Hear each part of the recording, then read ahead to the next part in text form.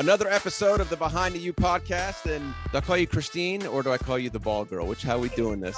Either one. I mean, it's so funny because I used to have a nickname growing up where it's Beanie. So people at Miami actually only knew me as Beanie for a very long time. So if you went up to them and you were like, "Hey, Christine," they had no idea who they were talking about. So I mean, the bald girl, Christine, whatever. It works. Right.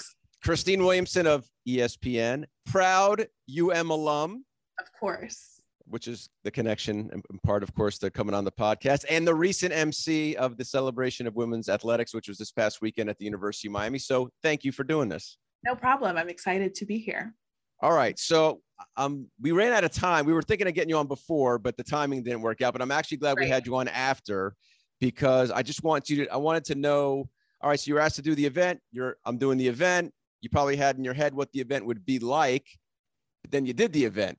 So I'm wondering what you took away from it after you kind of hosted, emceed, interacted, and was able to participate. Yeah, it was crazy. The one thing that I ended up saying, I'm like a person that like, I cannot, I can't filter myself sometimes. So like when I got there and I was reading the bios of the women that were being recognized, I was like, dude, I was not doing this much when I was a student athlete at University of Miami. Like it was just not, I wasn't doing that kind of stuff. Like so it's crazy to me because coming back and people being like, "Oh my gosh, we look up to you." I'm like, I look up to you guys and you guys are going to do far more than I ever did because of just how successful they already are while being at school and being a student athlete. It's wild. So I think that was the one thing that I was most impressed with was just the women doing so much for the community, doing so well in the classroom, knowing what they wanted to study, like stuff like that, having conversations with a lot of them. I was just super impressed by all of them. How about just the event in general? It's year 8 and just the amount of support behind women's athletics at the University of Miami. Yeah, it's crazy. Jen told me that they had already raised $750,000 going into the event, which I was like, dude, that's crazy. But it's awesome. One of my former teammates, her grandparents, Seth and Betty, they have been supporters of University of Miami athletics for a very long time. They were actually at the event. And it's awesome to see the support because obviously like that's what women's athletics stands upon at this point, right? We still have a long way to go in growing women's sports. So having the support from people like that is awesome.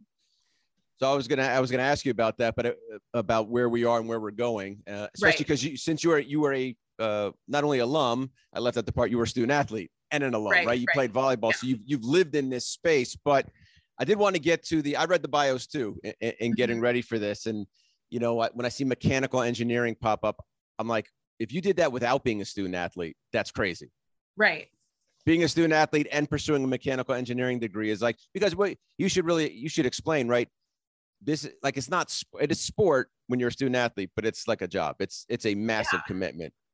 Yeah, they're at the Hecht Athletic Center the majority of the time, right? Like if you when you wake up in the morning, you have rehab, so you have to go to the Hecht, right? Then you go to class, then you have workouts, so you have to go to the Hecht. Then you have study hall, so you have to go to the Hecht. Then you have practice, so you have to go to the Hecht. Like there's so much time spent in that athletic facility that mechanical engineering, like I could not imagine. First of all, I don't even know, like that's so far over my head, but like even talking to a lot of the girls that were coming up to me and just talking about doing broadcast journalism, like you have to put in so many hours that you don't necessarily have. And so I was telling them like, one of the main reasons that I'm currently in sports is because all of the projects I was doing for broadcast was in the Hecht. Like I was doing all stories on the athletic trainers, on my peers, like people that were working behind the scenes in sports. So like, it's just crazy because being a student athlete in general takes up so much of your time, right?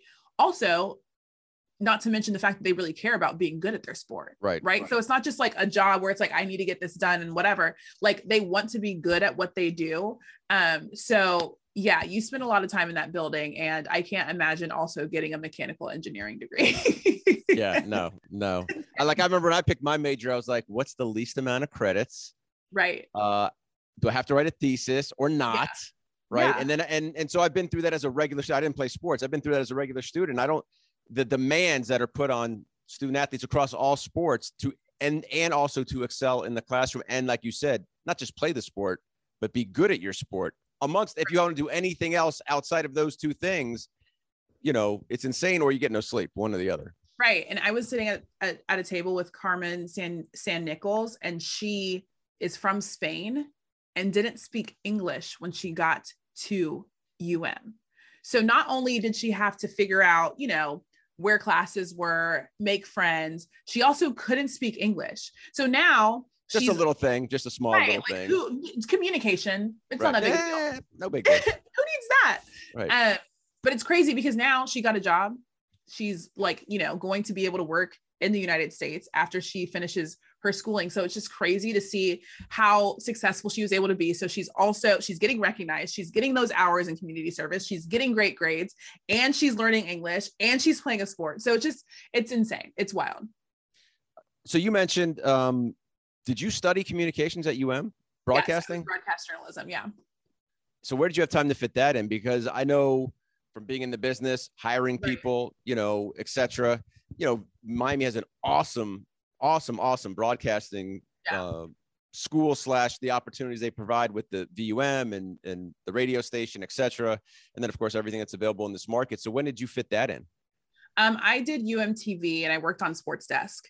And I used to do a segment with student athletes where I just sat down and talked to them about different things in their lives. I've actually watched it. Like, how was it? I watched it during the pandemic and I was like, how did I get a job? It's so bad. It is literally one of the worst. That's one of the things that I actually told a lot of the girls that were coming up to me. I was like, listen, don't even worry. Just get the reps. You'll figure it out. Like whatever. Right. But yeah, so I did sports desk and I would only do it during the off season. So I would do it usually during the spring and the summer, because I didn't have time during the fall. But yeah, I just worked however I could. It was hard. I think the hardest thing was getting internships because I didn't really have an off season necessarily. I was injured and in the training room all the time. So like during the summer, I was, you know, getting hours doing rehab and stuff like that just to stay healthy throughout my whole entire career. And so I think the hardest thing was just getting those internships. And I actually never got an internship at like a local television station or anything like that because I just didn't have the time. I would usually work in like a communications department, whether it be with PR or marketing or something like that, just because it was a lot easier to work those hours because it was a strict, you know, it's a 9 to 5 versus, you know, kind of being all over the place and following sports wherever they go. So what got you to be in this field? Why? Like, you know, like some people know, some people don't. I had no clue what I wanted to do when I got into college. And then like one summer I was like listening to the radio. I was at a press conference. I was interning for the Miami Heat. And I was like, well, I don't know about what I was doing in PR, but that over there, the people covering the press conference and talking about it, like that seems pretty cool. And that's where it started. So where did it start for you? So I knew that I wanted to be a broadcast journalist as soon as I went into school. So that was like freshman year, I declared my major as broadcast journalism. But I didn't necessarily know I wanted to be in sports. I actually have a good family friend of mine. Her name is Gail Sierens, and she was the first woman to ever call an NFL football game. So I remember watching her. She worked in local news when I was growing up, and my mom also worked in local news when I was growing up. So I knew having those two role models and those kind of positions and just being around the industry, it was something that I wanted to do. But there was a point while I was at school where people were kind of saying, you know, it was a class, people were kind of saying like what field they wanted to be in. And a lot of people said sports, obviously, like it seems fun. It sounds like a good time. And I remember my professor was like, well, it's going to be tough, especially for all of you guys to be in sports because it's really competitive. And that's like the last thing that you say to an athlete. So I was like, oh, that must be the field that I'm going into because that's a challenge to me. Like that just sounds like a challenge. So that's ultimately why I kind of decided. And then, like I said, because all of the projects that I was doing for school, I was doing in the HECT and, you know, working on a lot of the sports stories and stuff like that. It just seemed like a natural kind of transition to go into the sports world. All right. So I want to tackle some of what you said there. We're going to put that on hold for a second because I want to get back to actually the celebration of women's athletics. These things just kind of free flow a little bit, which is you said, and it's what I wanted to ask was, we've made progress, right, in terms of just the support, commitment to women's athletics, equality, et cetera. Although I guess the NCAA tournament a few years ago was swung and missed a little bit on that one. Right. But and you played somewhere between 10 and 15 years ago, I think, if my math's about right. So yeah. Where were we when you were playing? Where have we come, and sort of where do we still need to go? So it was 10 years ago. Actually, my graduated, but you started. Started. Yeah, you're right. Yeah, because I was there for 5 years. So you're right. I always try to make myself. It's so funny whenever people ask me how old I am. I'm just like, how old do you think I am? Because we're gonna go with that. Yeah, I'm past that. I feel like at the time when I was a student athlete, I kind of fell into the idea that women's athletics was different than men's. And I remember having a lot of conversations with like football players and stuff like that, and them having that same mindset, right? Like we just didn't think of ourselves as equal in any kind of way because we weren't revenue generating. We weren't drawing massive crowds. Like I just saw it that way. And I think that's because, obviously that's how society looked at it. So I, at the time, wasn't really challenging the idea that women's athletics needs to be on the same level as men's athletics. I think the fact that those conversations started changing after the time I was a student athlete, and then obviously we're working to change the entire outlook of women's sports, is just a testament in and of itself. Because like I said, if at one point as a female student athlete, I wasn't even thinking about ever being on the same level as men or being treated in the same similar ways as men, to have come this far in such, it's 10 years, but it's not that long of a time. It's a short amount of time. So I think even just the mindset in general changing, that's where we were then. I think obviously, like you mentioned, the NCAA tournament a couple of years ago, especially when you compare men's basketball to women's basketball, you can look at the differences and the discrepancies directly, right? I think having those conversations, the biggest problem is that people, for some reason, don't value women competing and want to minimize their level of competition. And when I had those conversations when I was in school, a lot of the conversations they revolved around, well, we work harder than you, right? Like, well, we're outside, so it's hotter, and we're doing this, as if what women are doing in their sports isn't the same because they're women. They're not doing it. They're not as strong. They're not as fast. They're not jumping as high. So I think that's the first thing that us as a society have to value, the fact that the work is completely equal, right? We are all really good athletes. But I think, the fact that this year is the first year that the women's NCAA basketball tournament was able to be called March Madness, right? The fact that when it comes to NIL deals, women are starting to get a lot more money, and we can compare it now. Like the fact that they're starting to look at attendance at these tournaments and stuff like that and say, actually, look at the women's game. It's not a problem of whether or not we're drawing crowds. It's a problem of whether or not you're actually willing to show people the product that we're putting out there. So I think that's the biggest difference and the biggest thing that we still need to grow. It's just about allowing people to watch the sport, right? I feel like it's always been hidden because people are like, oh, it's not the same product. People don't want to watch it, but people can't watch it because you guys aren't providing the product to the people to watch. So I think that's the biggest difference. And like you said, we obviously have a very long way to go, but I think because people are having the conversation more and they're able to show proof that is something that people want to watch and people get behind, that it will allow things to kind of grow in that direction. I do think one of the things where progress has been made going back to the NCAA tournament a few years ago is that the message was delivered, but more importantly, that message was received by everybody, right? Like, right. Obviously there's different ways to get messaging out now in the world we live in. We all know that. Obviously you're living that at ESPN in terms of, your distribution platforms, but like that message, the message was delivered, right? And a lot of people rallied around it for the betterment of the sport and the people who are playing it.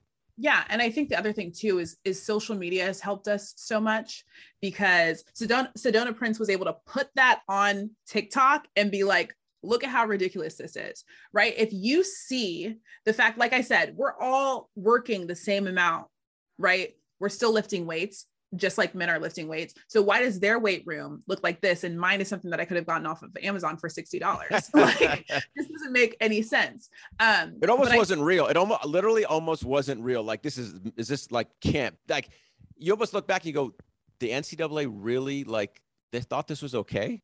Like this, it's wild. there's no way someone running the sport at that level could be like, this is going to work. No one's going to say anything. This will pass.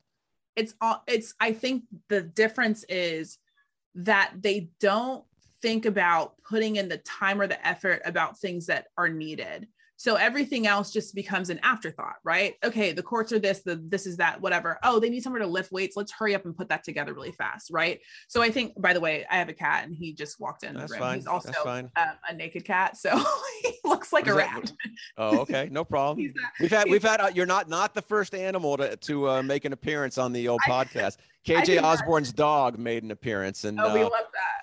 Yeah. So we're okay. I'm not home right now, but my dog has crept into the, there you go. Yeah. This is Louie. Hey, Louie, what's going on? Is that a shirt? Is that a shirt? It is. He just took a bath today. So he put on a new outfit. Nice. It's a nice little t-shirt. Yeah. This is his home. He can join whenever he wants. Come on by. It's all good.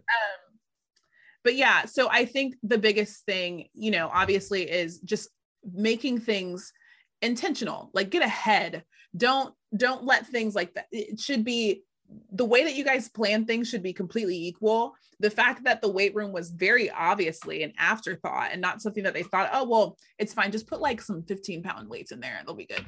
Like it's wild that they would think that, but I don't think that they're thinking. I think that they think the most important thing about this tournament right now is what happens on the court. Oh, do they need weights? Like maybe somebody was like, hey, where's the weight room going to be? And then they're like, oh, they need a weight room. Let's put it in this large room and just put a bunch of weights in here.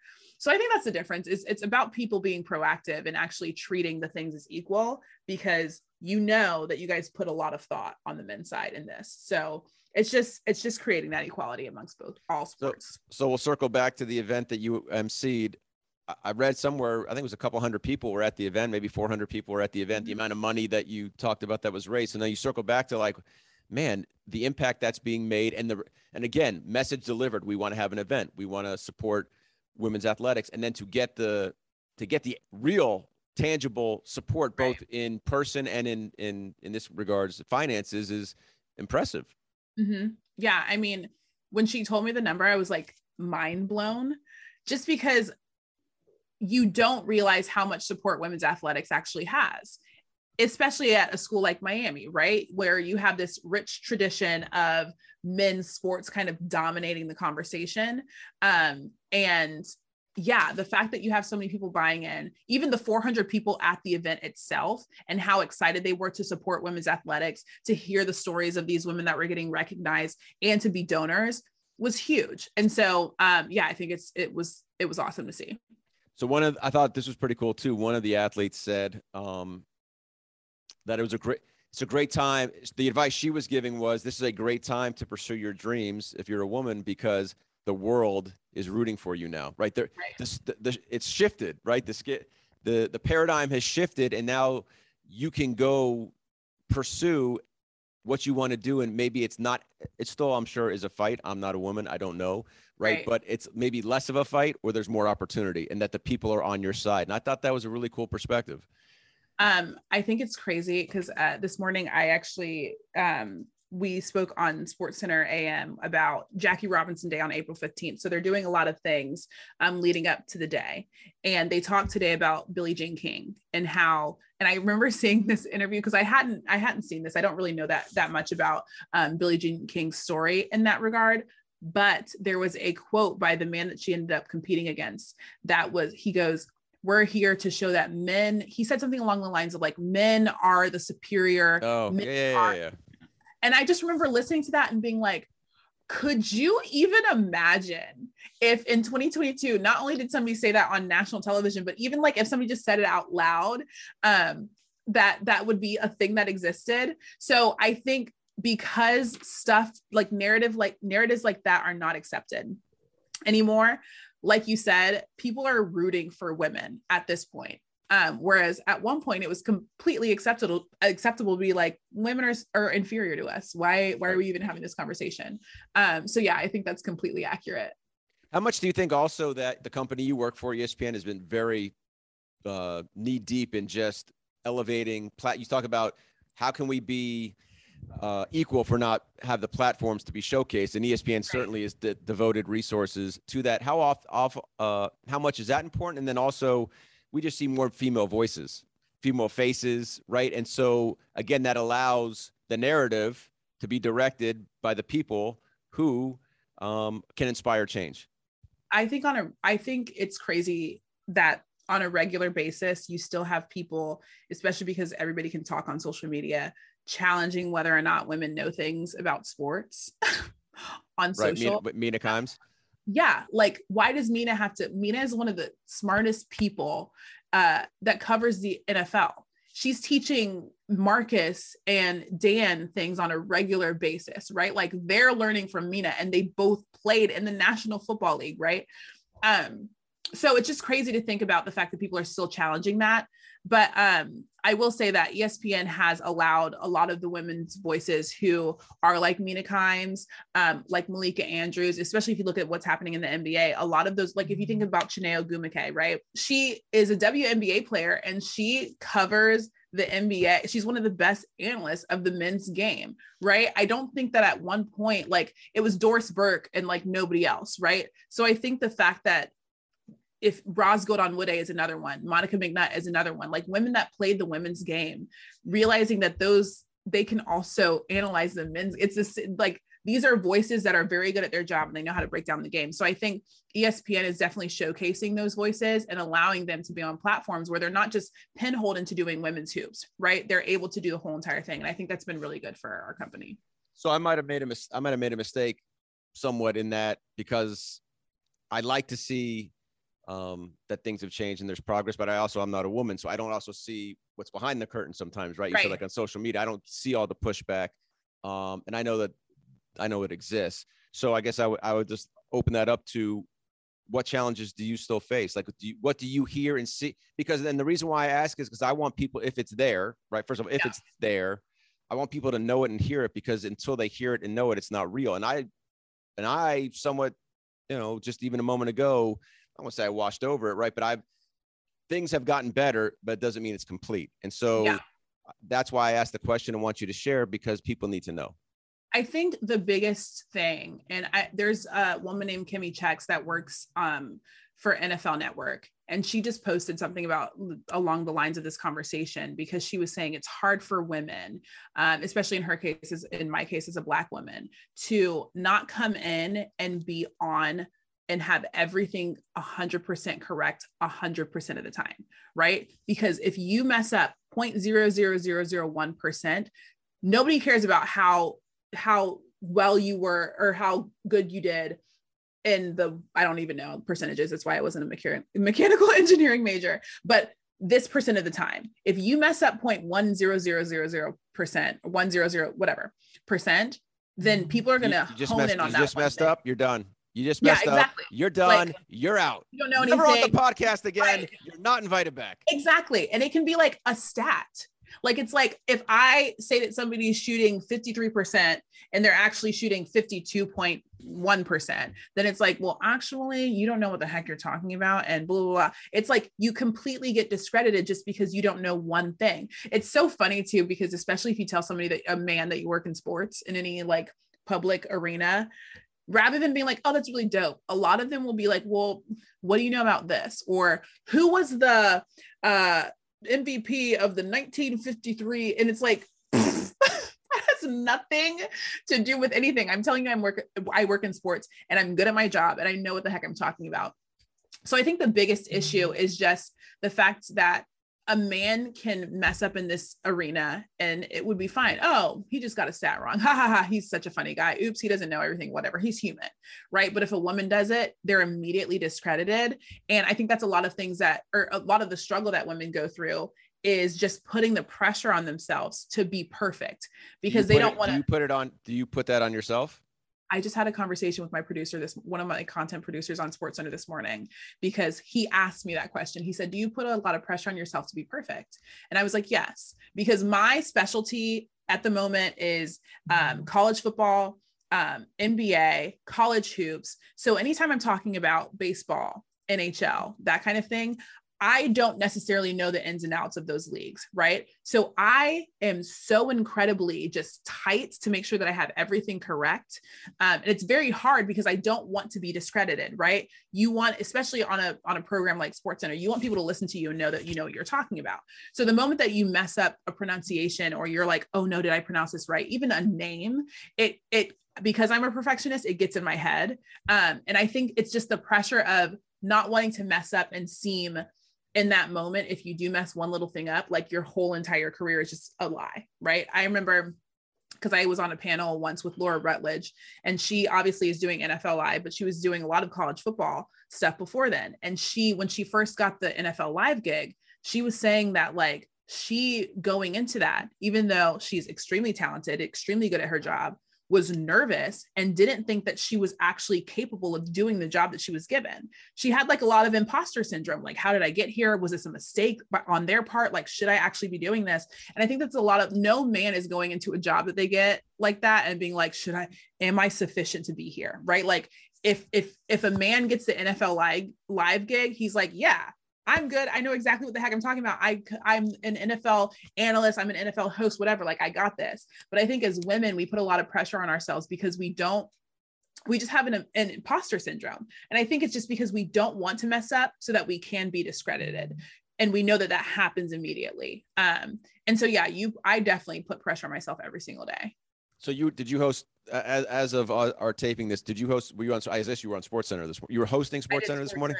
Yeah. So it was the best shift in SportsCenter is 7 a.m. shift. You wake up at a good old 2:30 a.m. You start writing scripts at 4 a.m. It is the most brutal shift ever. I don't know how people do it. I just fill in on it. I don't know how people do it on a regular basis because I was hosting with Randy Scott and I'm like, dude, what time do you wake up? He actually wakes up at 1:30 because he lives about an hour and a half away. He lives in Massachusetts. So he wakes up at 1:30. He gets on the road by 2:30 so that he can get in because he has to, we start writing scripts at 4 a.m. And he does that every single day. It's 110 miles that he travels there, like one leg of the trip. I don't know how I would not make it back and forth. Could you imagine? Like even setting your alarm, like what time do you go to bed? It's wild. It's insane. And you're here doing this. I would have never guessed that you were up at 2:30 this morning. Oh my goodness. Actually, I pushed snooze a few times. I think I got out of bed at 2:45. So when you're hosting SportsCenter, based on what you just said before about just, you have your strengths in terms of your knowledge base, some things. Right. So like, is it a little bit of is it a jolt, excitement combined with anxiety? Yes. I'm an anxious mess in general, which actually surprises people. But when they talk to me for like, I don't know, an hour, they're like, wait, never mind, I get it, you're super anxious. But like, it's fun. I think the hardest times are when you're talking about something serious, right? Because like anything that you can, like when you're talking about sports, we're having a grand old time, right? But like if John Madden dies, you don't want to screw something up on that day, right? Like everybody is talking about how great of a legacy this man had. This is a funny story. I literally, like I said, were you on the air? I did the SportsCenter AM after John Madden died, and I called him John Legend on air. I said the legendary John Legend. But what's so funny is I told myself before, I said, do not call this man John Legend, because I kept thinking he was so legendary. Right. And I was like, I'm going to call him John Legend. That's a real person. So like, it's very easy to do. But I remember thinking, oh my gosh, do not call this man John Legend on air, because I don't want people to be like, what the heck is wrong with this girl? But the funniest part of that day was after, because I'm like super close with my boss and stuff like that. Like I'll text him and be like, dude, what the heck is going on? Whatever. And so I get off of SportsCenter after calling him John Legend. And I texted my boss and I'm like, am I going to get fired? Like jokingly, of course. Am I going to get fired? Because I just called John Madden John Legend. And he was like, I mean, nothing has really gone viral yet in a long time from SportsCenter. So maybe this is a great thing. Maybe you'll get a raise. And then I was watching Good Morning Football, and Kay Adams called John Madden John Legend. And I just felt like in that moment, it was just like a confirmation, like you're good. So the pressure that happens, it's like, this is the conversation that I had this morning. It's like, we're all human beings. Nobody is like the most perfect. When you have a conversation, you're not saying every single word perfectly correct. So I think it's a lot of pressure of just, you want to be great at your job and you want to be seen as great, and you don't want people to think that you're not, especially if you know that you are. But I mean, it's I'm just an anxious mess, so I'm always in my head anyways. But I think just learning how to balance that, right? Like making it more excitement than anxiety.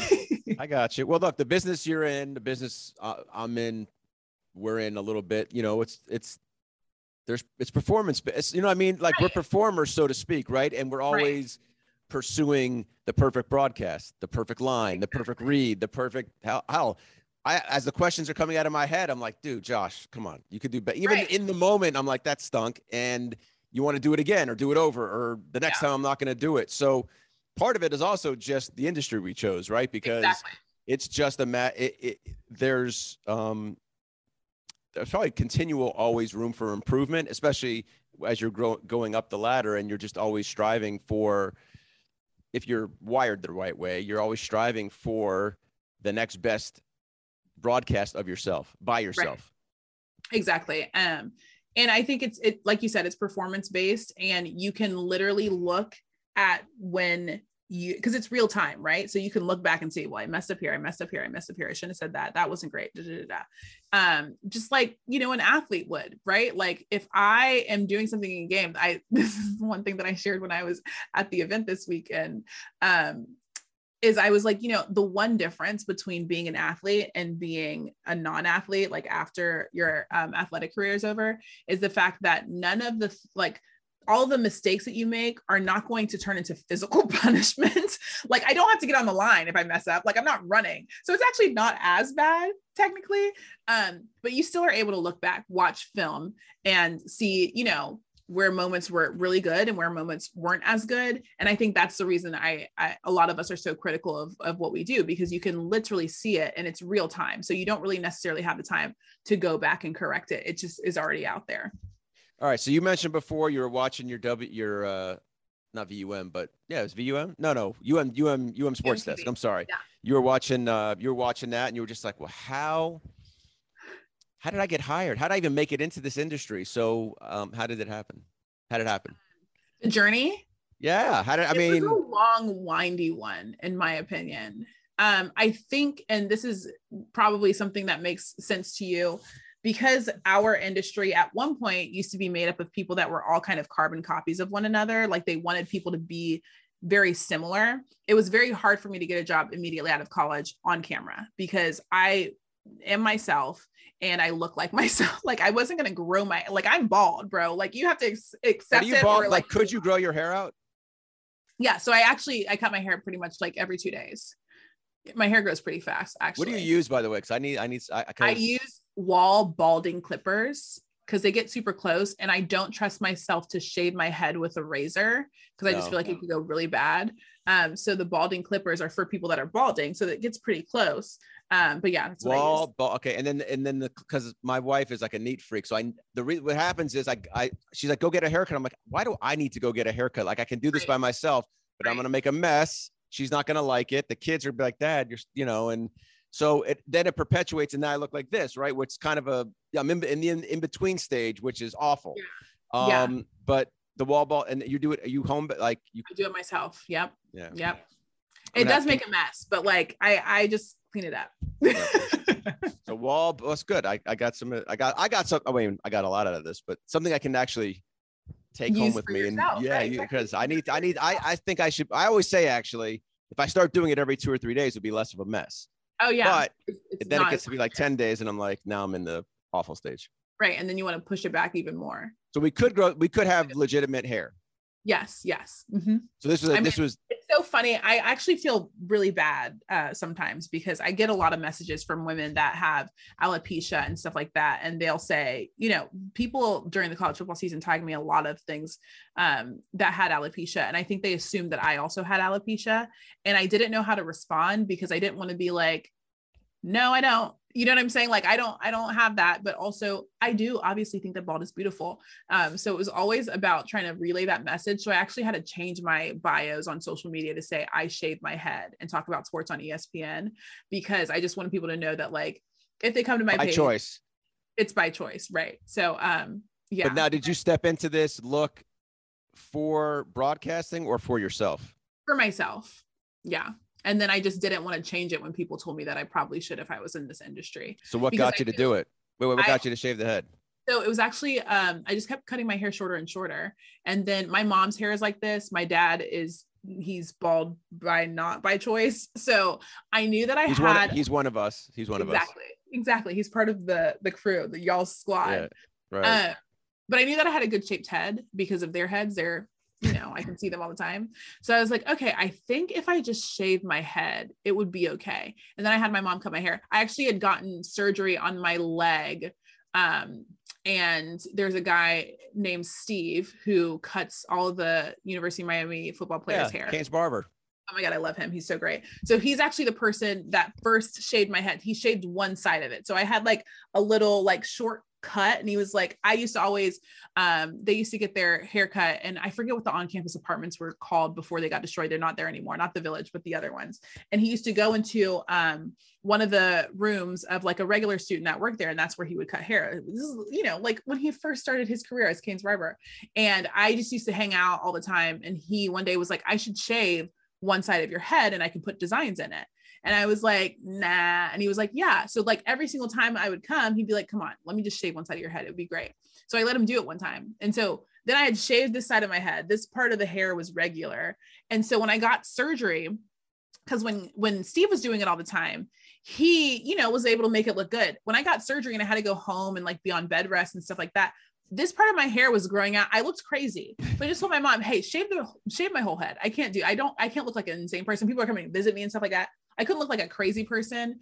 So I just had my mom shave the rest of my head, and then the rest is history. Because you've always had a unique look. And I say that's a positive because I was prepping for this, and you had like I don't know how to describe it. It was like a short cropped hair, orangey with a U on the side. So like you always had a little flair. The U was a Kane's barber. That was a Kane's barber thing. Yeah. Okay. He put like he put U's in my head. He would put Sebastian. One time he put Sebastian in my head.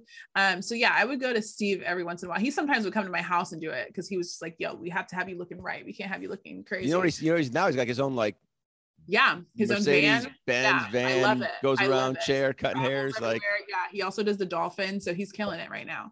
Yeah. All right. So we like the look. We stepped into it. And you were talking before about we've had a carbon. Oh yeah. So the industry of broadcasting. So just like cookie cutter, everybody needs to be the same, similar. It was very hard because I was just different. And so a lot of the jobs that I got, I went from being at I went to go be a graduate assistant reporter at Clemson for 2 years. So I had to get my master's, but also work in the athletics department. That's actually how I know Dan Radikovich, because he was there when I was there. And then after that, I went to go work for the Broncos for a year. And I actually did something at Clemson called Bald Girl on Campus, because since I had been coming up in the industry, or trying to come up in the industry, and been told on a regular basis, well, we don't really know if our audience would identify with you and how you look and stuff like that. So when I went to Clemson, South Carolina, I was like, this is Clemson, South Carolina. Let me just take the elephant in the room and just put it on display and just call myself Bald Girl on Campus, so that when I'm talking to student athletes, they're not like, okay, this is a good interview, but like, why is this girl bald? You know what I'm saying? Let's just make it a thing. And that eventually kind of grew into the bald girl kind of persona. So since it was so hard, I went to the Broncos after that, and I called myself Broncos Bald Girl. So I was just kind of just like trying to take make it a banner. You just leaned into it hard. Exactly. So I went to the Broncos and I worked there for a year, and I wrote for their website. I did social. I also did a lot of on-camera work. And then from there, I went to go work at the Big 12. I was actually, I don't know if you know Stadium, the network. Yeah. So I worked for Stadium. At the time, it was Campus Insiders, but I worked for Stadium as a correspondent at the Big 12 conference. And then after I was done there, I actually kind of felt like I had plateaued at the Big 12. And I, like I said, it was very hard for me to get jobs in local news or stuff like that. And so I told myself that I needed an agent to help me kind of take the next step. And so I sent my reel to a bunch of agencies, and one of my top 3 agencies reached back out to me, and they said, hey, like, we would love to take you on as a client. We actually have some friends from ESPN that are down in Austin. They were doing auditions for, I believe it was for ACC Network, women's basketball analyst, which obviously wasn't going to be me, but they were like, they're only 4 hours away from you. It would be great to just go talk to them and just meet them to see if they could possibly use you in any way or whatever. So I went down there to go meet those people, and they were like, we would love to have you come up to Bristol. I came up to Bristol, and then they just put me in front of a lot of different departments to see if I was somebody that they felt like they could use in any way. And then somebody literally, because I was on the flight back with one of the people in the talent office, she actually lived in Chicago at the time. And I had, so we had a layover in the same city. And she was like, so she was on my flight, and we're sitting waiting at the gate, and she got an email, and she was like, I think this is going to be good for you, because I just got an email. And the guy who was the head of the department just said, this is exactly what we've been looking for. And I was like, bet. And then of course she didn't want to get too optimistic, because she didn't understand or know like what they'd be willing to offer, or, you know, anything, like if they actually had a job immediately. But she was like, this is very promising. I'm not going to say it's actually going to happen, because I don't know if he wants to hire you, but I will say that this is very promising for you. So she was like, I might reach out to you in a day. I might reach out to you in 5 years, but I do think that there will be a home for you at ESPN eventually. And then they reached out a month later, and they were like, hey, we have a job for you. So it worked out. What was the job?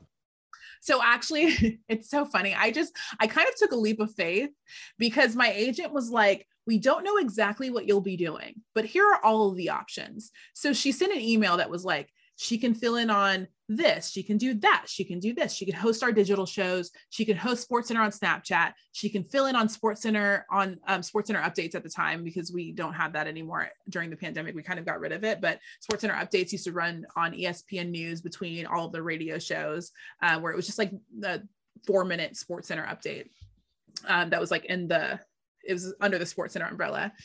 So she was like, you can do sideline. She wrote like, probably is your agent or the ESPN? This is the talent hiring people in the talent office. She wrote about 15 to 20 things that she was like, you could possibly be doing these things. And so I remember being like, what am I actually going to be doing though? Like, am I going to actually be doing stuff on a regular basis? I could kind of feel like your anxiety might've been a little accelerated at that. Like, during I gotta move out to the middle of nowhere, in my opinion, Connecticut, and just trust that this is going to work out. I might be doing one of these 20 things. Right. And she's like, it can be all these things. And then I just was or like, none of these things. Right. Because some of the stuff on the list I haven't done yet. But yeah, so she was like, we just feel like she could do all of these roles. A lot of these people could use her in some way. So yeah, I came out to Connecticut, and then it's actually crazy because I got here in October of 2019, and then the pandemic happened. And I remember not understanding how August of 19, October 19. Oh, okay. So 6 months later. Yeah. So yeah. And I hadn't really gotten my feet under me yet, or understood what I was still kind of like, what am I doing exactly? Am I like, some weeks I would work 5 days a week, and some weeks I would work once. So it was just kind of all over the place. I didn't have a set schedule. And I remember when the pandemic started and sports shut down, I was like, do I have a job? Because I don't own a space. We had just started an NBA show that we were doing weekly, but like, and I was hosting it, and it was great. It was me, Chiney Ogwumike, and Omar Raja, but like we had done 3 of them. So I was like, do I work here? But it was actually perfect, because my contract started in October, like I said. So in October of 2020, when sports started again, they weren't flying talent in because they didn't understand anything about COVID, right? So anybody that was in Connecticut was getting used 9,000% of the time, because it was like, hey, you're already here. Can you fill in on this? Can you do this for us? So I actually got a ton of reps just because I was here. So it worked out in my favor, even though for a couple of months I was honestly panicking, like, am I okay? And then I was on a 1+1 contract at the time. So like, and I was looking towards October, like they're not going to pick up my option because I'm just, like what, they're losing money. There's no sports, blah, blah, blah. But actually October ended up being like, that October of 2020 ended up kind of giving myself a trajectory. And I remember my boss texted me, I want to say like in December of that year. And he was like, it's been so good to watch your growth and just be able to see you get utilized in a lot of different places that you didn't think that you would. And so, yeah, that's just kind of how my trajectory has gone at ESPN. All right. So walk me back to this though, right? We're trying to get into, take me back to Clemson, Mm-hmm. that's at the beginning. We're trying to get a job. female, minority, bald head. Right. And if we took all of that out, you're just someone who's young and new and trying to get into the business and find your voice. Right. And you're going to try and find your voice with that. Well, no one can see me with that or not any of that on the top of your dome. So was it nerve-wracking? Like, you said that you're anxiety laden, but you also seem to be pretty confident and bold. So like, how did you navigate that path of like, this is how I'm going to do it. This is why I want to do it. And this is how I'm going to be me. Were you always emboldened and confident that was the path to take? I think the biggest thing for me is, even though I am an anxious mess, I'm very confident in who I am as a person. So it's the reason that like, I wasn't going to change myself, even though like, as I was starting in the industry, people were telling me to. I was like, no, I know for a fact that if I change anything about what I look like, I'm not going to feel as confident as I am on a regular basis. Right. So then what would my anxiety look like in that situation? We don't even want to know. So I think that was the biggest thing, is I just kind of knew who I was and I didn't want to change those things about myself. When I first got to ESPN when I first got to Clemson, in about the second week, I want to say, I was there, Scott Van Pelt came to campus and he was doing Bald Man on Campus. And I remember, he was interviewing and kind of like spending a day with Taj Boyd and Sammy Watkins. And they wanted me to go along with them and kind of do social and behind the scenes, like video stuff. And I remember thinking, oh my gosh, Bald Man on Campus. Like, I should be bald girl on campus. That would be amazing. And so, that's kind of where that came from, is just the idea of making it into a thing. And then when I was able to do that, I wasn't concerned. Like, I just leaned into it heavy. People call me BGOC, like people to this day. Kelly Gramlich works at ESPN. She does some stuff for ACC Network. She was a women's hooper at Clemson when I was there. And so every time she comes on campus, she's always like, BGOC. So it's like, it stuck with me. It just stuck. It worked. And I think the fact that I was able to, like I said, get the elephant in the room out, just like, let's just point it out and just get over it, allowed me to just be more confident in what I was doing on a daily basis. All right. So you're at ESPN. That's the place, right? Yeah. Anyone in our industry, that is the place. Yeah. So, and you're there trying to find your way at the beginning, but like describe to me like the first time you're on the Sports Center desk, or like you're on campus, you're like, dude, I'm here. Like, I'm at ESPN. Like, that's a big deal. It's so funny because the first time that I ever did Sports Center, I think I was less nervous than I like get sometimes now, because here's why I put the most pressure on myself. If somebody tells me that I'm really good at my job, then I feel like I always have to uphold that, right? So if somebody's like, dang, you are killing it, I love watching you, you're so good, whether it be an executive here at ESPN or a fan, I'm like, oh my goodness, I always have to be good. So that's where the biggest pressure comes. So honestly, the first time I got on SportsCenter, I had no expectations. I had never done anything like that before. So I was like, okay, let's just do this show and see what happens. And so I think now going into it, that's one of I'm like, people think I'm really good now, I just can't screw up. So I think honestly, the first time I got on the SportsCenter desk, I wasn't as nervous as I get sometimes if I haven't done it in a while. But I think the one thing is that like everybody here that I've worked with on a show, whether it be digital or otherwise, has been super supportive and super helpful. So just working alongside people that are really good at their job, but that are trying to help you be really good at your job has been the biggest thing for me, because nobody is trying. There are people in this industry that are super competitive and they don't want to see you succeed. But I think all the people that I've worked with very closely have wanted me to succeed. And that's been the biggest thing for me. All right, a couple more things. So you had mentioned, or either on this at the very beginning, or when I was reading about that, hey, when you did the celebration of women's athletics, right, that you were giving advice out to them, but they were really kind of inspiring you. But in any journey, any walk of life, in any career you walk, there's always good to have people that are mentor you, right? Just forget this is how I look, this is what I'm going to go with, But like, hey, I want to be on the air, I want to be a broadcaster in sports. So who helped you? Like, who inspired you? Who helped you? Who mentored you? Forget the look. I'm just talking about taking the journey to get to where you are, even whether it was along the way or even in Bristol. You mentioned some people, like, who's helped you? You said you wanted to help the girls at Miami, right? Give advice. Who helped you along the way?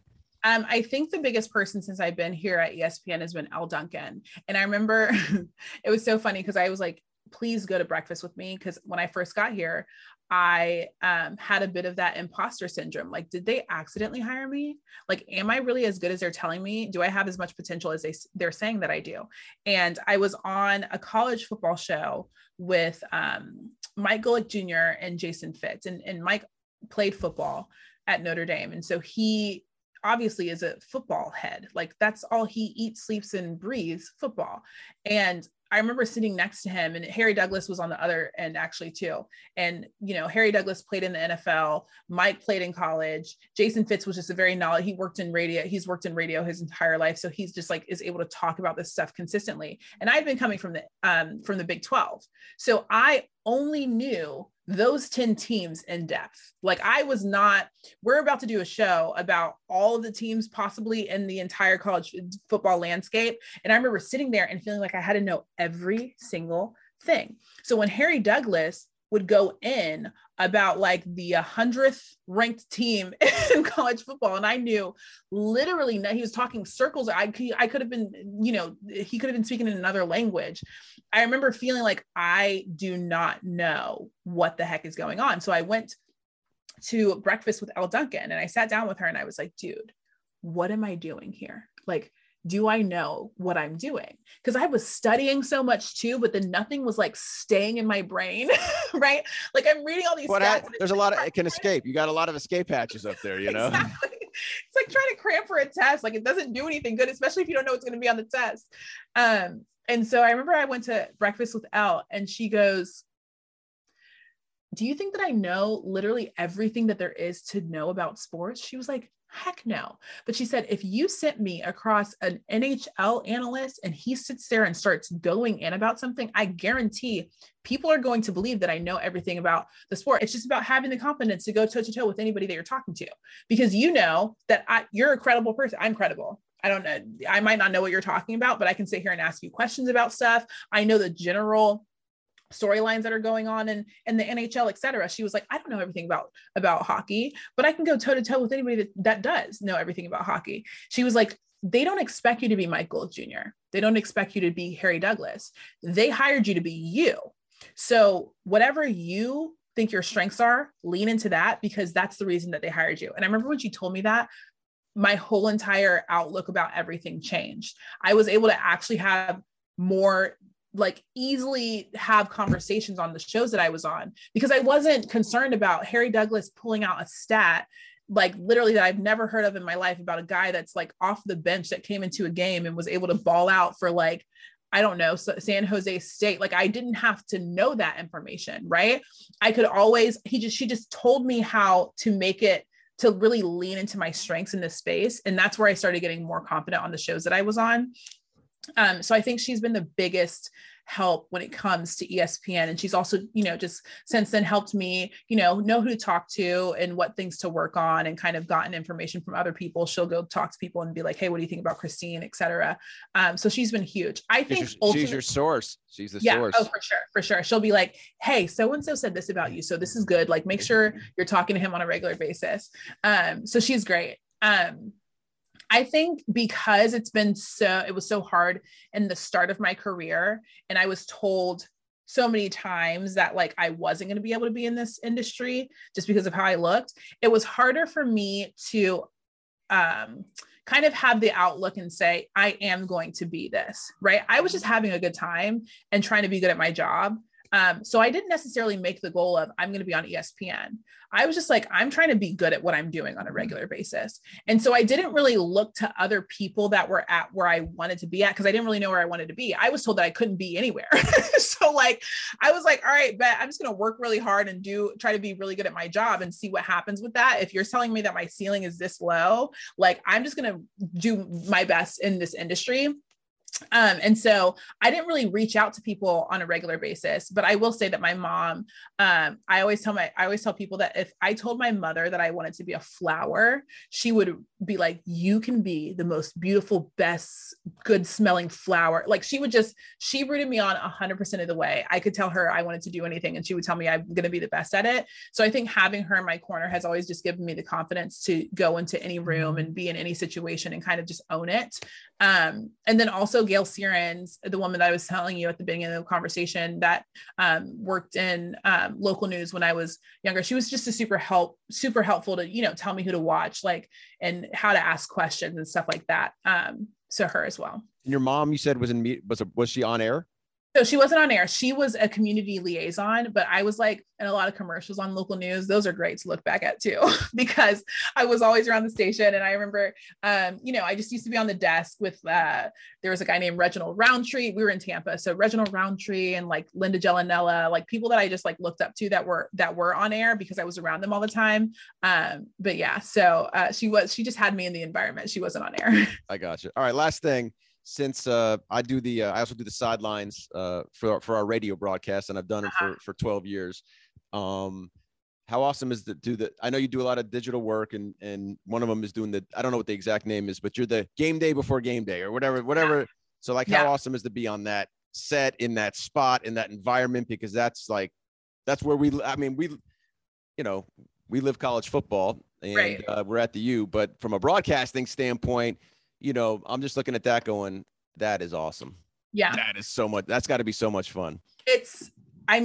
Especially being in a pandemic and, you know, not having a college football season look the same the year before, and being able to go out on the road and just kind of like be in that vibe and that energy of college football again was amazing. I hadn't really gone to games since I was at the Big 12 because the pandemic, and I wasn't really on the road for the first season that I was here. So being in that environment was absolutely amazing. Everybody that I worked with on game day, because we worked together, it was basically like one big production, was super helpful. Reese Davis was super helpful. My uncle actually makes suits for Herbie, for Kirk Herbstreit. So, you know, I told him beforehand, hey, you know, I'm going to be working with Herbie, on the road with Herbie every single week. And so he was super helpful and just like very nice. And everybody was very welcoming. We had like David Pollock on our show often. Des was on our show often. And so they were great. I think honestly, the best part of the whole entire experience is I was actually on game day a few times this college football season. Nice. And it was crazy the first time it happened, because it wasn't even like it was a big deal. They were just like, hey, we're going to have Christine on the show. She's going to be doing this. And I remember being like, wait, what? Because we used to go to the production meetings to kind of understand what they were going to do in their show and kind of like have I was going to ask you. So this comes on how many hours or how much time prior to game day?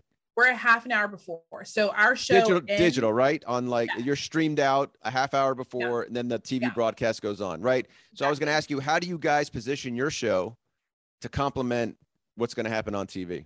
Yeah. So Usually our producer and like whoever of our talent wants to go to the show meeting before, it's a day before, and kind of understand what they're doing. It's like about a 2-hour meeting where they just run through the entire rundown and talk about what elements are going to go in the show, kind of talk through everything so that all the talent on the show know what's going to happen. Jen and Gino talk about the features that they have going into the game so that they can kind of like structure things around it and stuff like that. And so we were in those meetings every single week, but that's got to be like, if you're like a nerd for this profession, that's got to be like the ultimate nerd fest. Right. It's great. And you just get to see the conversations that they have and try to figure out like, you know, exactly how they're going to put the show together. But it was so funny because when I say that, it was just like so nonchalant when they're like, we're going to have you on the show. They were like, and yeah, we have a, actually a segment that we want you to do, Christine, and I'll give you the information, but it's just going to basically be, and I'd be like, the first time it happened, I was like, you what? And actually my producer was told beforehand. So he was just like, hey, they want you on game day. And I remember being like, on what game day? Countdown or like, so I actually had the opportunity to be on a few shows this year and it was great. It was actually crazy because we didn't do the Army Navy game for Countdown. But I remember thinking, okay, like our last week was going to be the week right before Army Navy, because before the season started, they were like, we don't do Army Navy for Countdown. It's just going to be game day. And I remember thinking that, you know, the college football season on the road for me was over until the national championship and the CFP. So yeah, that was a fun time. And I got a text from one of the producers on game day and he was like, hey, we want you to come to Army Navy and do a couple segments for us. And I remember being like, okay, I'm totally down for that. So yeah, it was just a really good experience. I'm excited to be back on the road with them this upcoming college football season. But yeah, like hopefully I can do more. And yeah, just kind of see how things go. Maybe we can get the podcast to go viral. So is it true you're doing the helmet gear for instead of Corso? Did I hear that right? Yes, that's exactly what I said. That's what I thought I heard. I thought I heard something along the line. Listen, I could never do, even though like it's Corso's job, it's 50-50 chance. I could never do Corso's job. Anytime I ever have any kind of thing, I try to stay straight and narrow. Whenever I have a strong opinion about something, I just stay off of social media, because people go in on you like crazy. So Corso's job, though it looks like a good fun time, like he has to have thick skin to be able to choose those but just confirm that you are actually taking his spot. It will be me. I was kidding. Christine, we want you on game day. Me? Yeah. No, helmet picking. I'm sitting next to Herb Street. And yes, exactly. I'm a sandwich between Herb Street and okay, yeah, got it. I'm good. Easy. It's easy. All right. Last thing, bald trim. What was it again? The hair cutter. The bald clippers. Bald wall clipper. It's a tongue twister. Yeah, it is. The bald trimmers. Oh, balding. Because it's for people that are balding. They're not fully bald. They're just partially. I got you. All right. Well, listen, thank you so much. It was a pleasure. Hopefully we get you guys down to Miami for game day. Hey, that's the goal. Although I don't, we're at Clemson. Well, maybe we'll see you on the road. Maybe we'll see you in College Station. We'll see you in Clemson. And appreciate you taking the time. Appreciate you doing this. I know the school is thankful because you came down and you did something much bigger than being on this podcast. But thanks for sharing your story. We appreciate it. Of course. Thank you so much for having me.